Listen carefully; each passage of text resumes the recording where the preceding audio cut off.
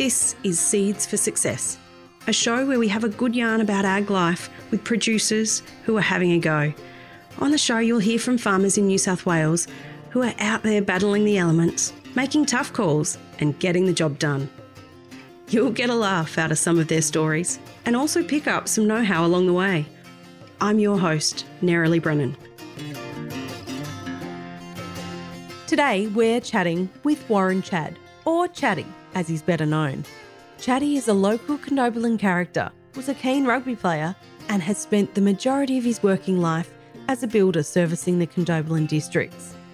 From an early age, growing up on his family farm, he's held a strong interest in the native wildlife around him, especially the amazing array of bird species. In this episode, Chaddy shares with us how his love for these feathered friends has led him to working with farmers, land care groups and government agencies, including local land services, to conduct important bird surveys across the region.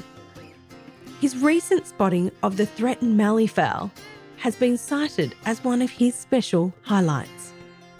You'll also hear Chaddy share with us how he's grown to appreciate the important benefits of birds on farm and the role farmers play in balancing productivity with protection of our native birds and their refuge habitats. Local Land Services Senior Natural Resource Officer, Jasmine Wells, caught up for a chat with Chaddy while undertaking a recent bird survey. Welcome to the Seeds for Success podcast. I'm here with Warren Chadd, a local builder at Condobolin. He is going to talk to us about all things birds today. As well as being a builder, he's also one of our go-to bird experts, and he's been doing quite a bit of work across the region for various organisations. Welcome, Chaddy. Can you tell us a little bit about what you do? Thanks, Jazz. My name's Warren Chadd. I'm better known as Chaddy around the Condobolin district. I'm a local builder. I've been in this area for about 40 years. But I do come from a farming background, so I've always had an interest in nature and animals, particularly birds. And as I've gotten older, I've gotten more and more into bird watching, bird photography. Now I do quite a bit of environmental work with birds and areas where we can conserve and look after birds and have them in the environment. So you do surveys for other agencies. You've done some recently for Local Land Services. You did the ground truthing surveys for the Malleefowl Matters project. Can you tell us a little bit about what that involved? Yeah, I've done a couple of Malleefowl ground truthing jobs for the LNS in the Condobolin district. There's still a few areas here where Malleefowl still do exist, and there's been a couple of big reserves and put aside in the 60s and 70s for Malleefowl to live in, where they still do live at the moment. So we've had some of the area LIDAR with the ground penetrating radar stuff that shows up the mounds, and we go in on foot then to find out where the mounds are and try and verify whether there's any birds still there and what sort of activity there is. And what did you find with your most recent survey?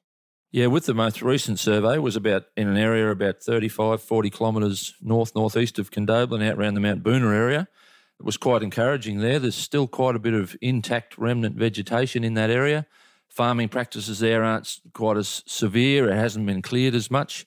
And we did see an actual bird, which was fantastic, but no evidence of nesting there, which is a bit disappointing. But all in all, that area is still quite a good bit of habitat for the birds, and we did find a lot of good stuff to indicate that they could still live there. And so what are the producers doing in that area that helps those birds continue their survival? Not having big impacts of grazing is a really good point for the birds. They're a grazing bird. They like small plants. They live on seeds and things on the ground. So grazing pressure from sheep and those sorts of things isn't so big thing out there because a lot of that country hasn't been disturbed and it's still got remnant vegetation. So the farmers haven't cleared it a lot. They're not farming it a lot, and the grazing pressure isn't really that savage. So the birds can still live there.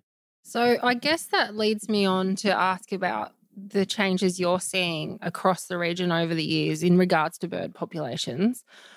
Have they decreased? Are you seeing areas where you're getting more birds congregating? Like, what's the general consensus across there?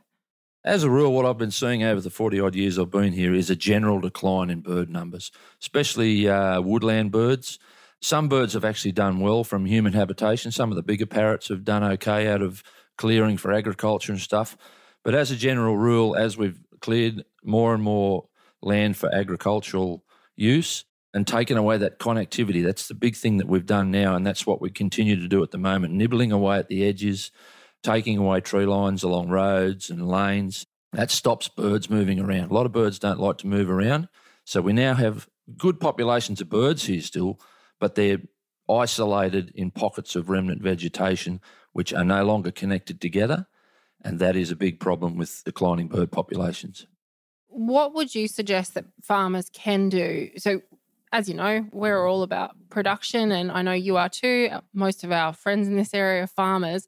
How can those two things work better together? What can people do to encourage biodiversity, in particular birds, on farm? Farmers need to make a living, so they need to use their land. I think the compromise is needed to get it so we can use the land for agriculture and have nature living there as well. Connectivity between areas of woodland is critical to birds being able to survive and thrive. So as we clear little bits here and there, I know we knock out paddock trees and things now because we've got GPS-guided farming machinery now and all that sort of stuff. We could be planting tree lines along other certain areas, non-productive land, to try and keep connectivity going and give those animals a chance to move around and be more or less normal. And what about land that has been cleared already? I see a lot of vegetation in piles. Like, how would that be better utilised? Then that's what we've always done. I come from a farming background too, where every pile of dead trees was rabbit harbour or somewhere for vermin to live. We always burn it and cleaned it up. I'd be inclined to leave it nowadays. If we've got to clear some trees or some vegetation, push it up into piles and leave it, because it still is a vital last piece of habitat for whatever was living there. And what are the benefits of having birds and biodiversity on farm? What are the benefits to production? Well, birds are an integral part of the environment like everything else. Everything is interconnected. Everything relies on something else. A lot of birds do a lot of good work for farmers. They eat mice, they eat insects, all that sort of stuff. So they actually help in farming areas. And the surveys that you're doing at the moment, so who are you doing surveys for? At the moment, I'm doing surveys for the Department of Planning and Environment. I do their waterbird surveys along the river. So I spend a couple of months a year doing those. And in particularly in the last 3 or 4 years when it's been really wet, there's been a lot of breeding activity. So we monitor big lakes and swamps and all the refuges for the birds, so they can use it as a management tool for where they're putting environmental water and try to get the best bang for their buck and try and get a good outcome when they're using that water on the river. So that's where I'm doing most of my surveys at the moment. That's a tough space for anyone to be working in. It does.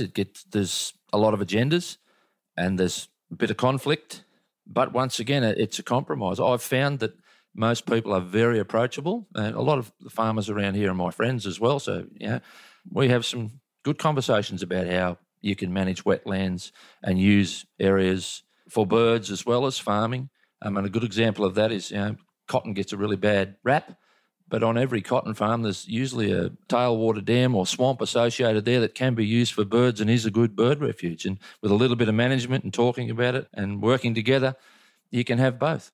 And how can people do that? Where can people go? I mean, LLS is one place, but if people are wanting to make better use of those natural assets on farm, what would you recommend? Yeah, there's a few places you can go. LLS are good to start with. They're on the ground in the area. Simply getting in touch with someone like BirdLife Australia. They've got a lot of information for that sort of thing. You can get into that. You can talk to a local birder like myself who... No, I've got a lot of ideas on what you can do. And a lot of it's fairly simple. Take away the grazing of a little area like that where there's a wetland and you'll improve it overnight. So it's not that hard. It's just a matter of thinking about it, working together and compromising just a little bit. And how did you get into this, Chatty? Let's talk about you for a bit. They say that bird watching just sneaks up on you with age, but you've been doing it for a little while now. Yeah, I've always been interested. I mean, I come from a farming background, so I grew up in a household with lots of baby orphaned animals and baby magpies and foxes and all sorts of stuff. That's where I got my interest from. There was a few years in my teens and my 20s where I was off playing football and drinking beer, where the birds took a back seat, but that was always in the back of my mind, and there was always people around that you could talk to about birds, and farmers were often some of the people I talked to about them the most. We had a vet here called Bruce Watt, and me and him used to talk about birds a lot. and he was really interesting to get some ideas off and get information out of. So it's always been there, and it's just gradually grown on me. And now that I've gotten a lot older, well, it's just a natural thing now. A lot of people do get more environmentally minded as they get older. And are you seeing an increase in numbers in the bird watching space? Like we had a group recently, I went out with you and a group from Dubbo, the Field Nuts, and, you know, I was amazed by how many people were involved in that. Are you seeing more people getting involved, and are you getting more younger people on board? There are good numbers in the bird watching, bird photography. That's another part of it that's taken off now. But a lot of people are genuinely interested in it. So I am seeing more and more people coming through, which is good for identifying where birds are and helping map where they're still living and atlas where the birds are. So we're getting more and more people on the ground with an interest in it, and we're finding out more and more as we go. What can people do in their own backyards to make things better? Like you mentioned previously that some birds have benefited. Is there a way of us doing something to encourage those other birds more and the bigger, more predatory birds less? Yeah, look, it all starts with small birds. It's like everything. There's the bottom of the food chain, and the small birds are the basis of the bird population. So having some sort of thick, small, shrubby vegetation in your yard is going to be a great way of getting small birds to come there and keeping them safe from the bigger birds. So native vegetation, especially stuff that might flower like aeromophilus and those sorts of things, saltbush is another good one. They create a great habitat for small birds. Where you've got small birds, you've got big birds. So you also did a survey for Malleefowl 3 years ago, which was the original priority area for the Malleefowl Matters project. Can you talk us through the whole process and what you did there, what your findings were? That was done in and around areas of Walgoon and Talingo nature reserves. Now, they're two big reserves covering quite a substantial area, and they were put aside for malleefowl in the late 60s, early 70s. They both got a lot of good intact remnant vegetation there. There are malleefowl still in both reserves, but they have been decreasing. And I think a lot of that's got to do with the fact that we have, over the years since that reserves were put aside, we've cleared more and more around those areas. And if you have a look at a satellite map of those two reserves now, they are islands of vegetation totally surrounded by farming country now, which is all for cereal crop production. That has a big effect on these birds because they then can't move around between the areas. There's no connectivity, and that's the little bit that we're nibbling away at now, cleaning up fence lines and areas like that, which is really decreasing that connectivity as well. So those birds they're isolated in those reserves now, and what we're finding is they are slowly disappearing in there. A lot of that's got to do with grazing pressure, not just from stock in the surrounding areas, which means they can't range into those areas to feed, but we're getting a lot of that now from the kangaroo populations and goat populations, feral pigs, who are all pushed into those areas as well because that's their last refuge. If they come out in the open, they get hunted and shot. But if they stay in there, that's where they live, and they're putting a big pressure on these malleefowl now as well, which is adding to the decreasing populations of those birds. The goats and kangaroos eat the same food sources. Pigs dig up their mounds and eat the eggs and any chicks in there. So they're copping it from all angles. And we're now finding that even though those reserves are still great pieces of intact remnant vegetation, they are not big enough or good enough to sustain populations of malleefowl. So those areas that were set aside originally for malleefowl were benefiting off the surrounding vegetation as well? Yeah, they were, because they were still connected. So we're talking about a big bird that likes to live in big areas, and they range over large areas. These animals don't just live in a small area. And to have viable populations where you've got, they're not getting inbred and pinned down to one spot, they need to move around. And if a bird's got to move through 5 kilometres of open country instead of a nice open wooded area to get there, it's not going to do it. Can't do it. More chance of predation and more chance of being not successful. And that's why these islands of vegetation are not great for these birds. They eventually die out in them. Add to that where you can get a fire or some other major catastrophe like that in there. If you wipe out the population in there, the chance of it ever being repopulated is very, very slim because, once again, they can't get back to that island to repopulate it. So that's what's working against these birds, and not just malleefowl, but other birds as well. All the other woodland birds are suffering the same fate because they can't move around and intermingle with other populations of birds and live in that way. So I guess on that note too, it's important to think about if you are looking at planting refuge, it's important to put the right refuge in the right place for the right population. Yeah, that's exactly right. We've discovered over the years that a single or 2 or 3 rows of trees along a fence line with no understory doesn't particularly work. You're better off with bigger clumps here and there with a lot of understory if you can for small birds to hide in, and then some good connectivity, 50, 70, 80, 100 metres wide rather than just a few trees wide, because that wasn't as good as a wider strip will be for things to move through. Have some understory, have some stuff on the ground, leave fallen timber and make it a proper habitat for things to move through, and that seems to work better. Chatty, what would you recommend the next steps are to help that population of malleefowl survive into the future? Yeah, what we need to do is further protect what we already have there. Try and decrease the decline in the vegetation we have so we can then stabilise what's there.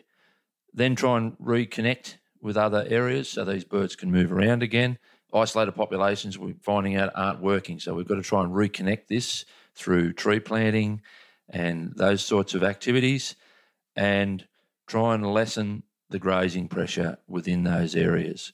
While ever the birds have got to compete with so many feral animals to start with, plus grazing livestock, they're always under pressure, so that's making it harder and harder for them. Another great idea within farming areas is conservation agreements. Areas that aren't so productive, instead of clearing them, maybe get a conservation agreement on them where you can make some money out of it that way and conserve it for the native wildlife and stuff. On less productive areas and areas with good thick remnant vegetation that you're not going to farm too much anyway. Just another option that can be done for those birds, and because when you're conserving one species, you're conserving lots of different species, plants and animals. So it all goes together and becomes a good viable environment for those animals and plants to live in. And the producers in that area that you were talking to, they were all quite keen to get on board with helping where they could. I feel like there's certainly producers wanting to help where they can. It just has to be a balance. And what were the activities that they were talking about doing into the future?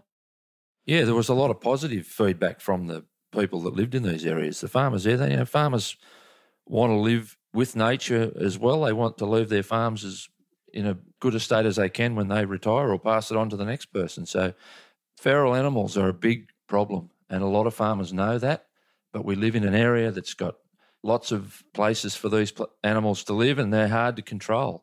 And that is one way that a lot of these farmers on these properties really wanted to control pest species, which would make a huge difference to conserving this area.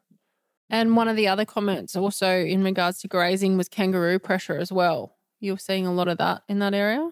Yeah, kangaroo pressure is a big problem. There's a lot of conjecture about kangaroo numbers, whether we've got more now than we ever did, whether we've got less. But even if it's the same as what we had before white man came here, they're all pushed into an area about 10% of what they had to start with. And they are putting a lot of pressure on that because that's where they have to survive. And then they come out into more open areas, especially at night time and things to graze. But they're putting a lot more pressure on those areas that are left because there's more of them in there. That's where the problem is. And they're all keen to do a bit more pest control and manage their goat numbers and that sort of thing? Yeah, most people are. The goat industry, it's an industry now. And if prices stay high on goats, that's a good way of getting rid of them because farmers, want to get rid of them again because they're actually worth some money. But most people are interested in not having them around because they compete with their other livestock, sheep and cattle. So the best not to have them there. A lot of people would be interested and want to be a part of pest animal control because it's detrimental to the enterprises that they run. I think they're all activities that down the track, hopefully we can do something with those producers to help with that and help that population into the future. Yeah, I think so. That through local land services and other government groups like that, I think we could work together, no worries at all, to get a good outcome for everybody. And what's next on your agenda to help bird populations, Chatty? Well, I continue to do my bird surveys and my education work, mostly with young people. I do bird watching breakfasts through the local land services here in Condobolin to try and get people interested in bird watching and having an active interest in the local environment through citizen science programs. The only way we can make good decisions down the track is if we have good data that's collected over long periods of time to give good trends in bird numbers, bird populations, and then work out good sustainable ways of fixing that. So that's where the general population comes into it.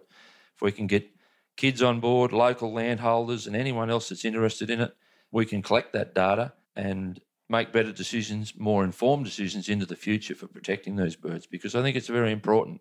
I want to live in a world that's got birds in it. I want to live in a world that's got other native animals and things in it, coexisting with humans, and try to get the best outcomes for all. And what does a bird breakfast involve? Bird breakfasts are very basic. We try and get people together at a local area, usually the lake at Condobolin. It's a good bird watching spot. Get them to come along. We'll have a bacon and egg breakfast and a cup of coffee while I give a bit of a talk on just the general populations of birds we have here, what you're likely to see, where you're likely to see them. And then we go and have a bit of a walk around the lake and try and find some birds. And I point out the different types of vegetation where certain birds will live, like fairy wrens will live in the thick, low vegetation, and give everyone just a bit of a general idea on where birds are and where they can be found and what people could do to try and come out and look at those birds, maybe even get interested enough to start putting them on bird data apps and things like that with BirdLife Australia and becoming a citizen science and becoming a part of a solution to a problem that we've got. Brilliant. And for those listening, we will put some links on this so that you can find out a little bit more about those events. Thanks for your time today, Chatty. Thanks very much, and thanks very much for the opportunity. Thanks for listening. This podcast was brought to you by Central West Local Land Services. Local Land Services delivers advice and support to farmers, landholders and the community across New South Wales. To learn more, you can find us online by searching for Central West Local Land Services. If you'd like more information about the topics we discussed today, as well as links to relevant articles, fact sheets, events and other helpful resources, we've added those into the show notes for this episode. You can find them by tapping or swiping over the cover art in your podcast player now. Hey, and while you're there, please leave us a 5-star review. It really helps other farmers find the show. I'm your host, Nerily Brennan, and I'll chat to you next time.